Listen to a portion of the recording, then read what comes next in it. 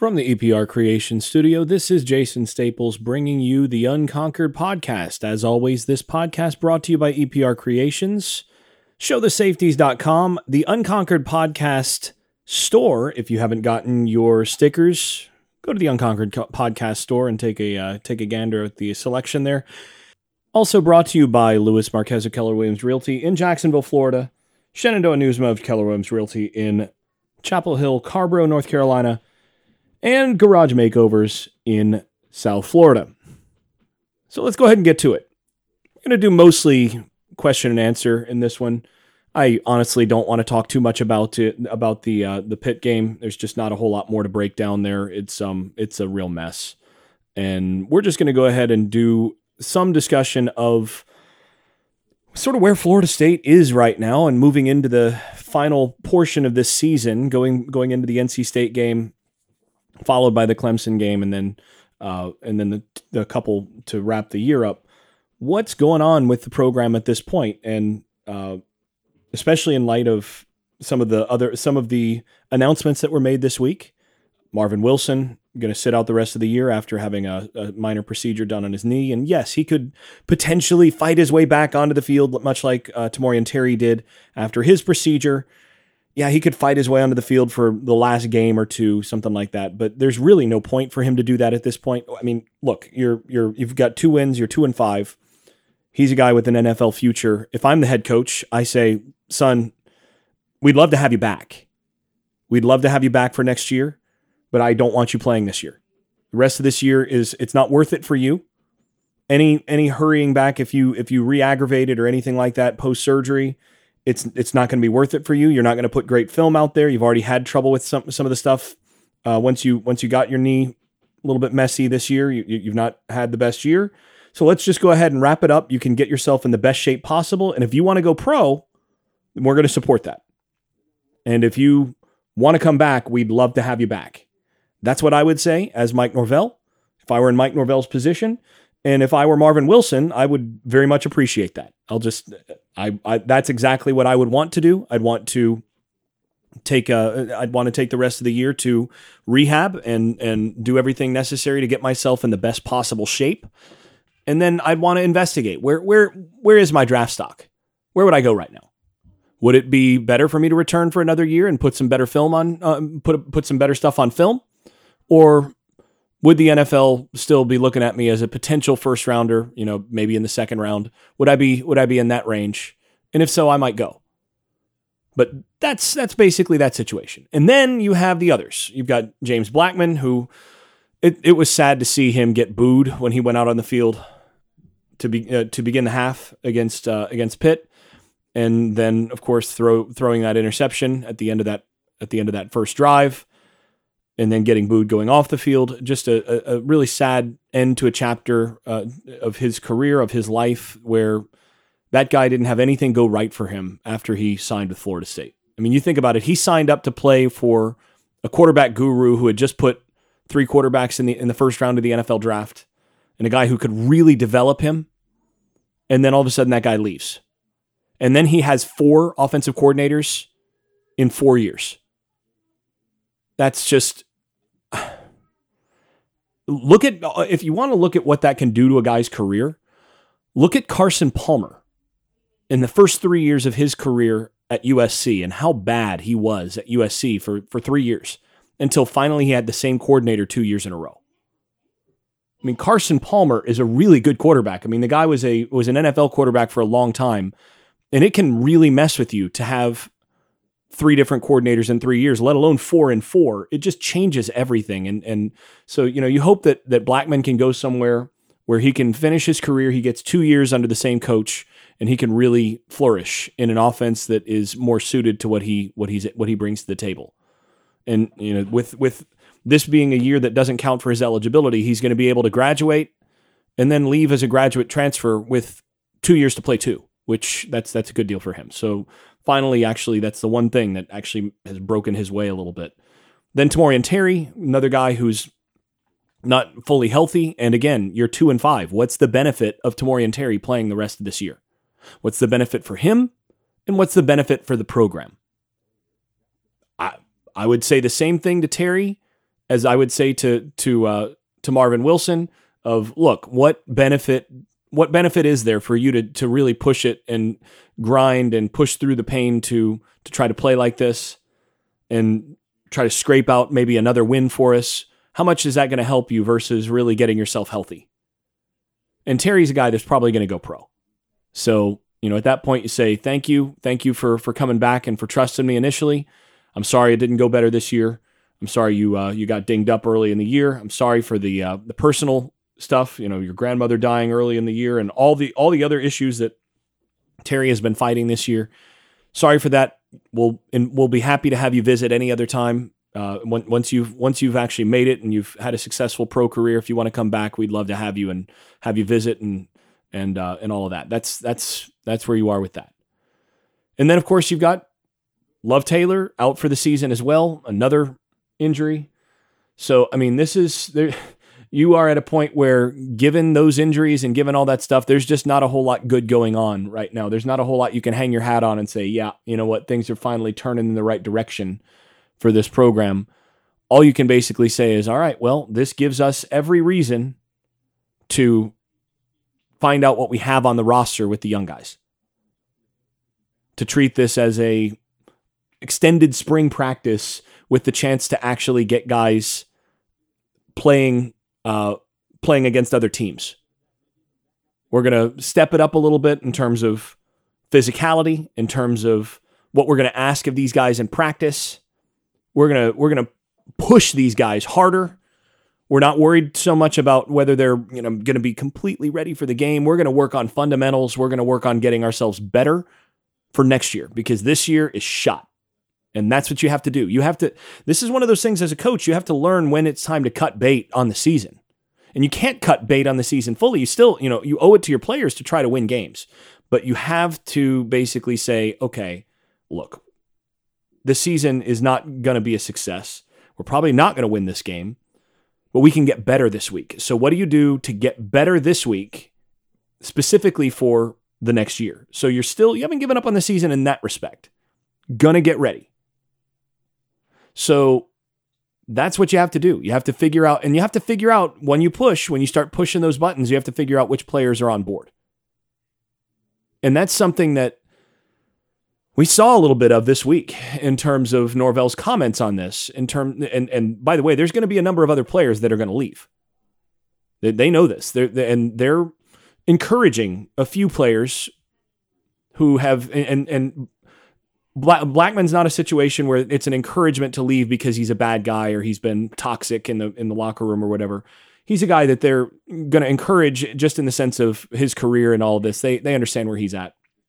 But there are a few other players that we've not talked about that are going to be encouraged to, son, you ought to really consider whether you want to be here or not.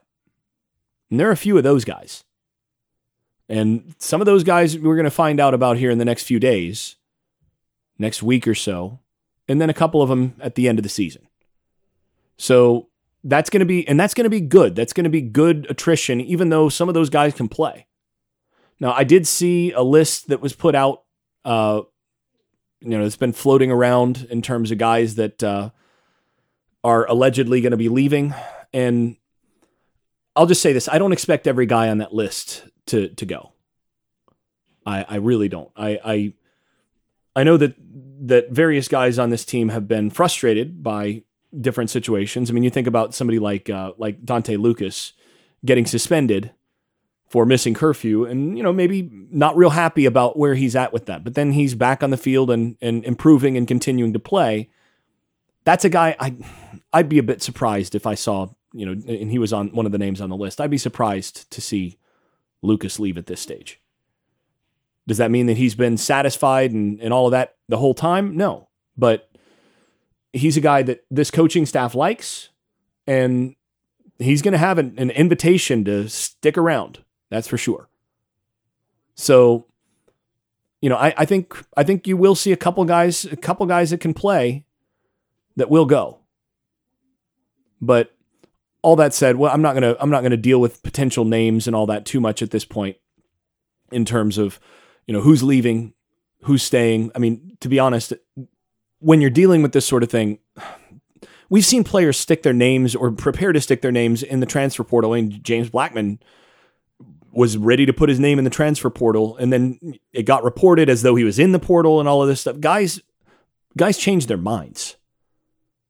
And I think we're going to see some of that. And that's why I think it can be premature sometimes to put stuff out there too early. I think in the long run, we're going to see some guys go, but there are also a couple guys that have, been frustrated or different points, and they're going to fully buy in and they're going to return. And it's just the way it is at this stage. And when you have a new coach, there's always a tug of war, and there's a tug of war between the players who buy in right away and players who don't. And then there's also a tug of war even within players. And, a guy may not really want to buy in, but then there's a part of him that does. And then, it's just which part wins. So I think long-term, this is going to be one of those things that, of course, you want to keep the most talented players on your roster, but you also want to make sure that those talented players are bought in, and you've got to make sure that every player is going to be bought in. And if you've got leaders or potential leaders, potentially some of your more talented guys that are not bought in, you have to make that call. You have to say, that's, even though you're a really talented guy, and if you were bought in, we'd win more with you.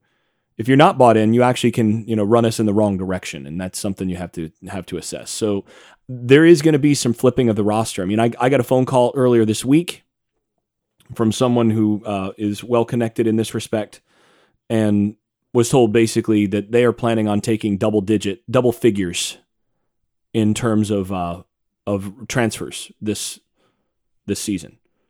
And I think that makes sense. Now, of course, you have to actually attract those guys. You can't just plan to take 10 plus transfers and then, count on, obviously if we, basically put the sign out, vacancy, they're all going to come. You actually have to convince those guys to come. I mean, there were a few guys that really would have helped this year that they went after last year that they weren't able to convince to come to campus. So, the question is whether or not they're going to be able to sell that to get the 10, 12 guys that they want.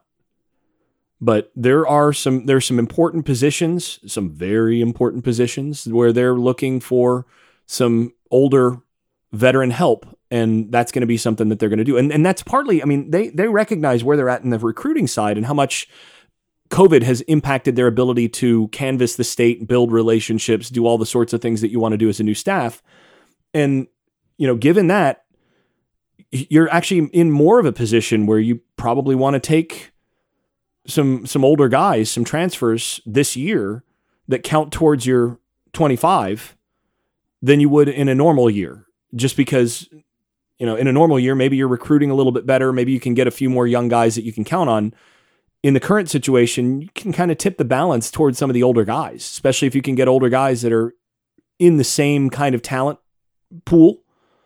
If you're fishing for a bunch of 3-stars, then getting a 3-star who's developed into a pretty good player who's 22 years old is going to be preferable to an 18-year-old 3-star who may or may not develop. Because that also, that means that when it's time to replace that guy with more talent, you're not having to recruit over a guy that's already on your roster. You're having to recruit to replace a guy that's moved on after having transferred in and spent a year or two on your program, on your roster. So they're realistic about what they need to do. They know they need to bring in a bunch of guys who are willing to play based on in their system, in their particular culture, to build that. And they're gonna target the double digit number in the graduate transfer instant eligibility transfer market. So yeah, that's saying a lot. Now, I'm going to go ahead and get into some questions here. And this segment brought to you by both Luis Marquez of Keller Williams Realty in Jacksonville, Florida, and Shenandoah Newsma of Keller Williams Realty in Chapel Hill, North Carolina. But we're going to go ahead and get into some questions, many of which have to do with these very same things. So, first question is, what are your thoughts on what looks like a lot of kids leaving Florida State before next year? Is this a good or a bad sign on the relationship with the coaches? None of the three today are really surprising, but I did think Blackman would wait until after the season. Well, I think what this says is that there was a clear come to Jesus kind of situation on this, or perhaps better within the context of the program, a come to Norvell situation, where basically you've got a recognition that after losing what we had talked about was the most important game left on the schedule, given that, what then is the plan for the rest of the year? And you have to kind of, you have that talk with your players and you say, okay, listen, we want to know who really is going to be here next year. Who's bought in? And so you think about somebody like Blackman in the situation that Florida State's in right now at quarterback, and you say, okay, what's the benefit of James Blackman playing out the rest of the year? Not just for him, but for the team. And yeah, then he's not quitting on the team or whatever. Yeah, but let's think about it in terms of reps. The only way to get better is with reps, to actually get reps in practice. And when you have a guy like Blackman, who now, after what happened in the Pitt game, he's not going to play another down this season. After that, I mean, what reason do you have to play him? Oh, well, because, maybe he gives you a little bit, let's say, Purdy gets hurt again and he gives you a little bit better chance to win. It doesn't matter that if he gives you a 10% higher chance of winning that game, it still doesn't help you because he's not going to be back next year. And it doesn't matter whether you're a 3-win team or a 2-win team this year, if that's the choice that you've got. So it doesn't matter.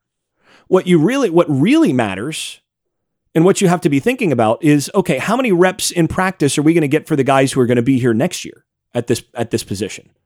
And what you want to do is you want to make as much room for the guys that are going to be there next year as possible. You want to make it so that Purdy and Rodemaker and Jordan Travis are getting a ton of reps at the quarterback position. You want them to get every practice rep possible. And if you know that you're basically going to be demoting Blackman to the scout team at that point, then it's not worth humiliating the guy. Why would you do that? Why would you want to basically humiliate Blackman by saying, well, look, we can't really afford to give you the reps anymore because, well, you're just, and we know you're not going to be here next year. So, go down to the scout team and try to give us a good look, but we're going to give the young guys more reps. Nah, you know what? At that point, you say, look, and we know what's going to happen after this season. You have our blessing to go ahead and save your body and focus on your academics so that you can be sure you put yourself in the best position to have 2 years to play 2. You'll always be a Knoll. Thank you for your service. And, if you want to stick around and do stuff, then you can, but here's the situation. And if I'm Blackman, I go, yeah, thanks guys. That's it. Same thing with Marvin Wilson, as we talked about. Same thing, a little bit to a lesser degree with Terry, but it's a similar thing. If Terry's not going to be around next year, you've got to start getting those young receivers time. You've got to get them reps in practice. And to be totally honest, Terry's not the kind of player who you're going to say, okay, I've got to have him around to help coach the young guys up. So at that point you say, okay, well, get yourself healthy. And, if you want to use the facilities to continue to work out and all that, that's great. You'll always be a Knoll. We thank you for sticking around, but that's that. So it's pretty simple. And, in terms of whether it's a good or bad sign on their relationship with the coaches, some of the guys, particularly some of the guys that we're going to hear about leaving later, there is some places where relationships could be better. But that's true anytime you bring in a new coach. I mean, this happened with my dad when he was in college, when he was playing quarterback. He went to a place and they hired a new coach, and suddenly things are totally different. It's the way it works. Heck, it kind of happened to me. I mean, I went to Florida State really looking forward to play for Mark Richt. And then Richt left my first year there. It changed everything. So, yeah, I mean that, and I wasn't any good, so it still mattered. So yeah, that's sort of where I put things on that front. All right, next question. I'd be interested to hear who in a normal year would be out of eligibility on the Florida State defense that you would actually be interested to have come back, minus, say, Marvin Wilson and Asante Samuel Jr. That's a good question. So thinking about which seniors, I guess, since again they're gonna get to be seniors next year as well. Which seniors on the defense would I want to stay on the roster for next year? Okay, well, there's two levels to this. One is, would I want this guy to still be on the roster to provide depth for good practice stuff? Yes. If the answer to that is yes for some of these guys, then I'd want them. So, I mean, obviously I'd want Hamza, but yeah, right. Why would he come back? He's going to be a high draft choice. So, that's unrealistic. Yeah. So, I mean, I would want Warner back, even though he's out of the depth chart at this point. I would want Warner back just because he's another guy. He's stable as a human being. He's a stabilizing influence in the locker room, and he can give you a practice player. So for me, even though that guy is probably not going to be the player that you're hoping for, he's a guy that can at least provide some good practice reps and all that if he understands that that's where what his role is going to be. But, he's not a guy that you're expecting any contribution from. Emmett Rice, definitely. I would want him back. He's a guy that has fully bought into Mike Norvell and to doing things Norvell's way. He's a guy that you absolutely want on this roster if he wants to be back. And I think he's going to be back. Josh Kando.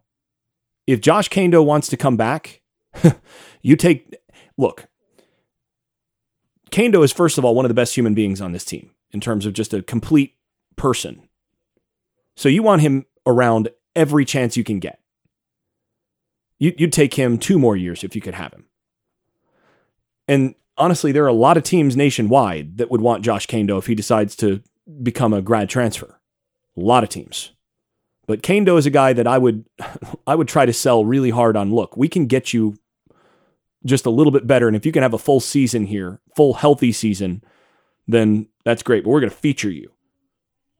I'd sell him on that because he's a guy I'd pull out the stops to try to keep around. And I'd want Marvin Wilson back. No question. He's a talented guy. Give him a chance to have an offseason to really come back with a chip on his shoulder. Yeah, I'd take him. And Janarius Robinson, I'd take back. Yeah, absolutely. No reason to send Janarius Robinson on. Now, if he's got his eye elsewhere, he may decide to go somewhere else, then you let him go. Well, obviously, you don't have much choice there, but he's a guy that I would want back. Mako Dotson, I'd bring him back. I mean, I'm starting to look at the upperclassmen here, and I'm going, I don't see a whole lot of names, honestly, that I would say hit the road. I see a couple names that I would say hit the road, but they're not actually seniors. They're guys that are eligible juniors. But for the most part, I mean, those guys, the guys that I just mentioned, are all guys that I would say, yeah, bring them back. Heck, I'd be interested in seeing what Carlos Becker could do at wide receiver. He's a guy though that I'd have come back. They're not going to be they're not going to be needing roster spots. I mean, they're going to be down at like 69 roster spots after attrition, 68 roster spots after attrition. I mean, they could bring in 30, 31 guys and still be, after final attrition and injuries and all that stuff that happens in the offseason, they could wind up being below 85, bringing in 30 plus players, back counting and doing all the stuff that you can to do that. So, unless the guy's a problem in terms of your locker room, in terms of culture and all that, I think you want him back. So, even a guy like DeKalon Brooks, who, look, he's not going to play in this defense anymore. Even him, you want him back because he's a good influence in your locker room. He's a guy that is going to sell out to be a part of your culture. So you'll take that every chance every chance you get. So there's not a whole lot of guys that I would send on. There are a few, and a few of the younger guys that I would send on, but most of those older guys, I'd give them another crack at it if I could, at least on the defensive side. And even on the offensive side, I mean, again, with a couple exceptions, a couple guys you hope to recruit over, and maybe they're not playing a whole lot next year, but you still want them on your roster because you need practice reps. You need good practice reps. And if they're going to be guys that are going to be sold into your program and they're going to actually work hard, you want them. So pretty simple. Do you think the timing of the roster reboot should help us in the rest of the non-Clemson games? I mean, just look more together and bought in, not necessarily win. So, yes and no. I think... So yes, in terms of looking more together and bought in, yes, this is a circle the wagon situation. If you play this right from the coaching staff's perspective, you turn this into a circle the wagons position where it's, who's with us? Who are the real guys, as Norvell talked about earlier this week. His interview was interesting where he said, the real guys, they understand what's in front of us. Guys that are willing to make that commitment, see the structure and plan in front of us. That's setting it up very clearly to say, here's where the line is, and if you want to toe that line, then good. If not, then well, there's the door. And guys who want to stick around, here's the way this is going to work.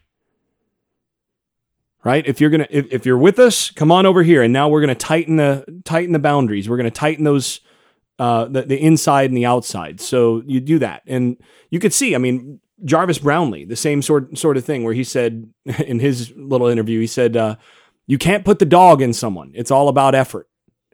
It starts with the players. Well, that's a guy that's bought in, right? So this is the stuff that you're basically looking to do. So yeah, I think that does.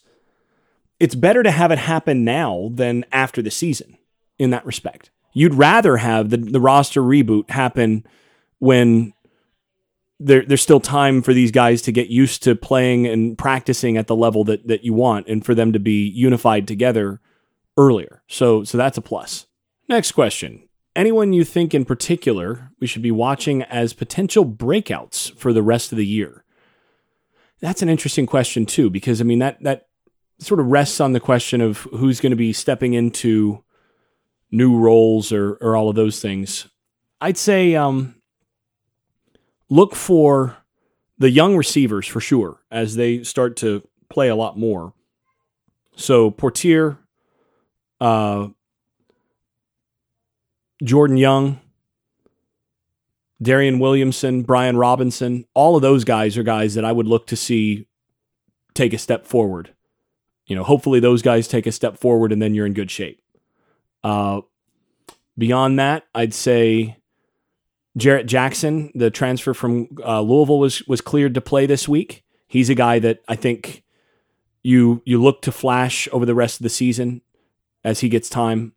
Malcolm Ray is a guy with Wilt Wilson not playing as much, and potentially another defensive tackle also not playing as much, or not on the field, I guess. I can't say not playing as much if they're not playing at all. True Thompson is another guy that you want to see if he can flash and really show some stuff end of the year. Those would be the first people I'd think of. Beyond that, I don't really see anybody else that I say, yeah, that's a guy to really look to see if he takes a big step forward. I mean, obviously the quarterback, all eyes are going to be on the quarterback, but I'd say that's your group right there that I'm going to be looking for in terms of the most potential in terms of taking that step forward. All right, next question. Florida State 4- and 5-star recruits don't seem to develop like other teams. Is it misevaluation, coaching, or strength and conditioning? Maybe a combination of all three. Regardless, something had better change quickly. Yeah, well, I think some of it was misevaluation, and especially in terms of character, bringing some of the guys in that they got. But a lot of that is, you look at the last year of Jimbo recruiting, not really being fully invested in that world to really get the top level guys. in terms of both talent and character. And then when you're looking at transition classes, so you got a transition class from Willie Taggart, and then a transition class from Taggart to Norvell. You can't be as choosy in transition classes. You have to take guys that you can take, and then you go from there. So that's a factor. And then you look at coaching. So I think that the last coaching staff had some serious organizational problems at the top, and then a few assistants who are not very good. So definitely at some positions in particular, there was a coaching issue.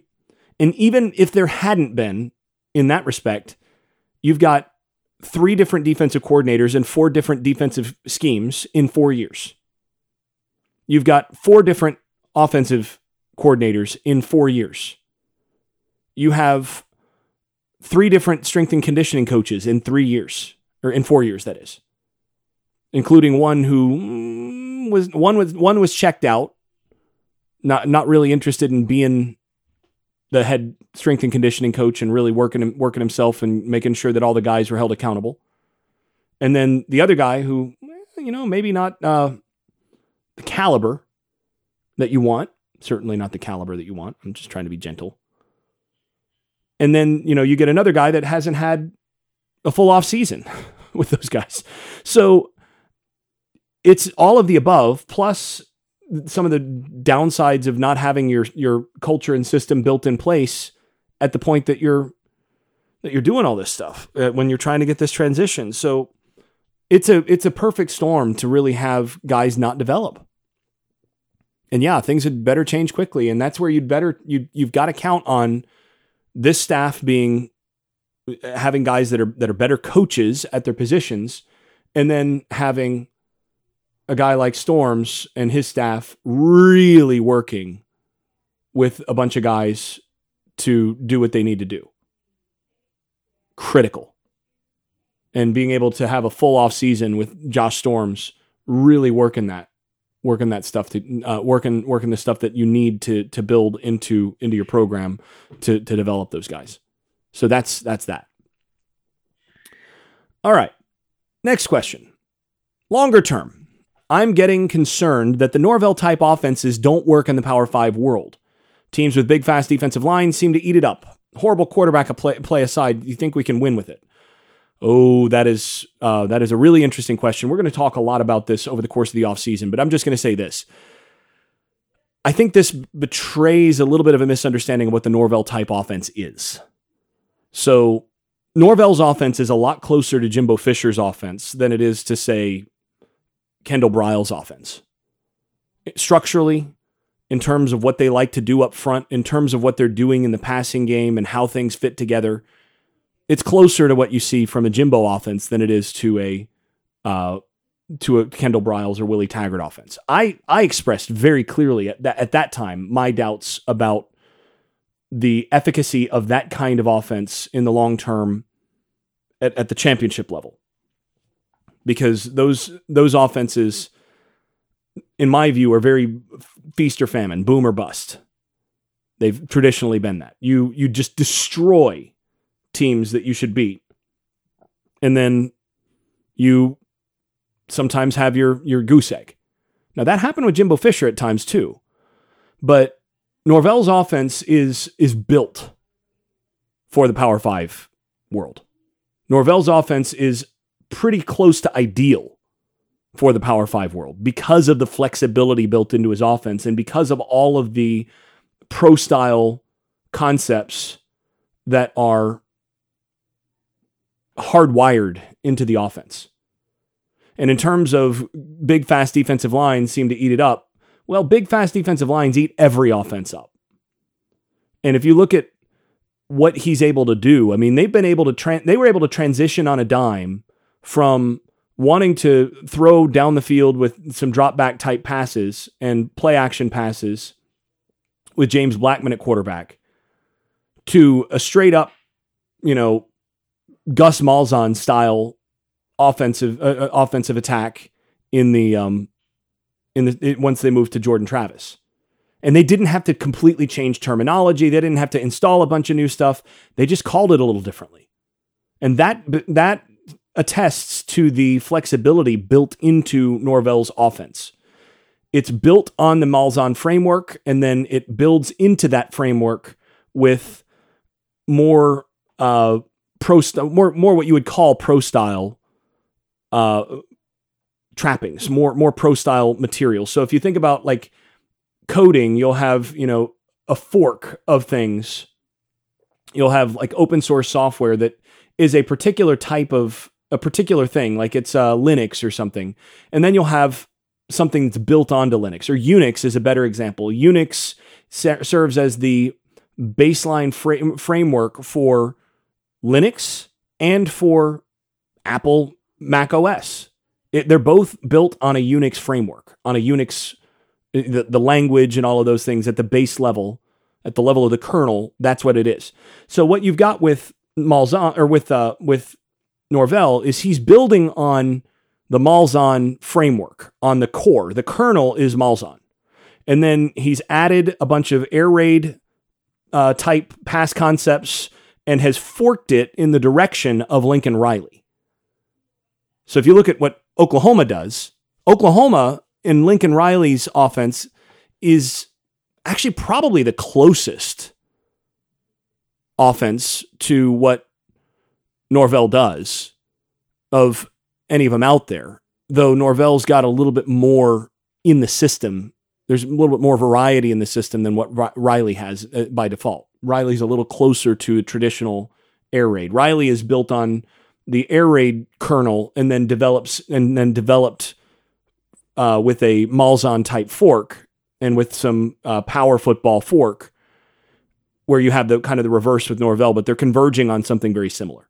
So I think Norvell's offense is built for the Power 5 world to really be able to do, it's built to be so flexible and so quarterback friendly and to have so many different options built in the running game. I mean, he's really creative in the run game, and there's a lot of flexibility built into what they can do up front to deal with those big, fast defensive lines. I mean, this is one of those things. I talked to one of the top defensive coordinators in the country who had coached against Norvell previously when Florida State was looking at coaches, and that guy said they should hire Norvell. Why?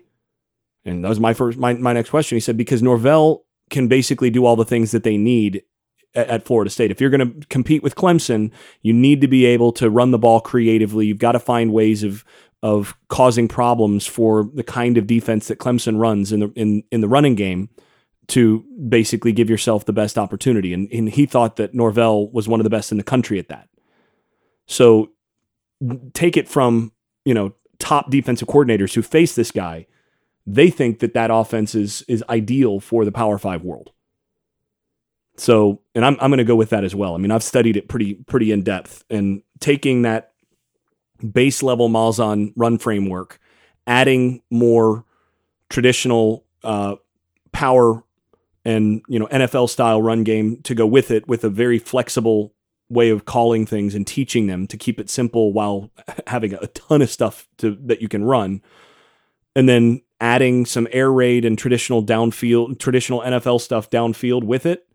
That's a lot, and they've found a good way to teach it, to make it simple for their players. That's going to be successful. So, yeah. Final question. Your tweet a few weeks back about Randy Moss or Justin Fields. So there was a tweet there was a question of which player would you take to that would most have changed things for Florida State. Would you take Randy Moss? Who's the bigger what if, Randy Moss or Justin Fields?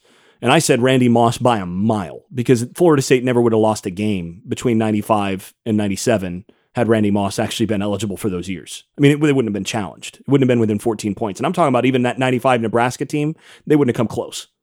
You put Randy Moss out there in those teams, good night. Randy Moss on the same field with Peter Warrick? Holy shnikey. 95 to 98, Florida State never would have lost a game. And you think about what that would have done in terms of further recruiting and all of that. That's good night. Wow. Not even close. Because, I don't think anybody quite appreciates how far and away better than anybody else in football Randy Moss was at that time. And, I talked to players when I got to Florida, guys were still on the roster who had been on the field when Randy Moss was redshirting, and they said Randy was by far the best player on those teams as a redshirt, that he just destroyed that defense in practice, starters, which, think about that. That was a lot of talent on those teams. Those defenses were great, some of the best defenses in college football history, and they couldn't handle the scout team because of Randy. So then the question is, this revived an old debate amongst myself and some of my fellow Nole fans. Which of these teams, with all things staying the same as far as injuries, would have had a better chance to win the national title? 2014 if Kelvin comes back, or 2015 if Winston comes back? Whoa. Oh, I don't know if I can answer this. Now, I will say this, that Jimbo Fisher, I was at lunch with Fisher before the 2014 season, and he flat out told me that if Kelvin had come back, there'd be nobody to touch us this year. That's what he said. So he was of the view that Kelvin was potentially going to be the difference between a national championship team and a team that was good, but maybe not winning a national title going into the 2014 season. So worth thinking about that. But here's the thing. 2015 has prime Dalvin Cook. 2014's got, it's got freshman Dalvin Cook. 2015, you'd have prime Dalvin Cook with prime Winston. And then that defense with, that's Derwin's first year, and you've still got Jalen Ramsey on that team. I think I'm going to go with the 2015 team because of how good that defense became, and because of what they would have had with both Winston and Dalvin Cook in the backfield. So I'm going to go 2015, but only by a nose. That's real close. And partly also because I think culturally, the leadership on the 2015 team would have been better. But that's real close. Really good question. We'll go ahead and wrap there. The Unconquered Podcast is brought to you by EPR Creations, Louis Marquez of Keller Williams Realty in Jacksonville, Florida, Shenandoah Newsma of Keller Williams Realty in Chapel Hill, North Carolina, Garage Makeovers of Palm Beach and Broward County, and the Unconquered Podcast Shop, which features stickers, magnets, and other Seminole gear. If you've been enjoying this podcast, please leave a 5-star rating over at Apple Podcasts, post us on social media, and tell a friend. Thanks also to those supporters over at Patreon, where I post video analysis and field questions for the podcast from supporters. Special thanks to those above the bleach numbers level. That is Keith Cheney, Casey Kidd, Chris Chartrand, Andrew Garrett, Brian Leninger, Travis Smith, Vince Calandra, and Bert Bertoldi, as well as Jonathan Kennedy and Tyler Kashishki. This has been the Unconquered Podcast. I'm your host, Jason Staples. Thanks for listening. I made this.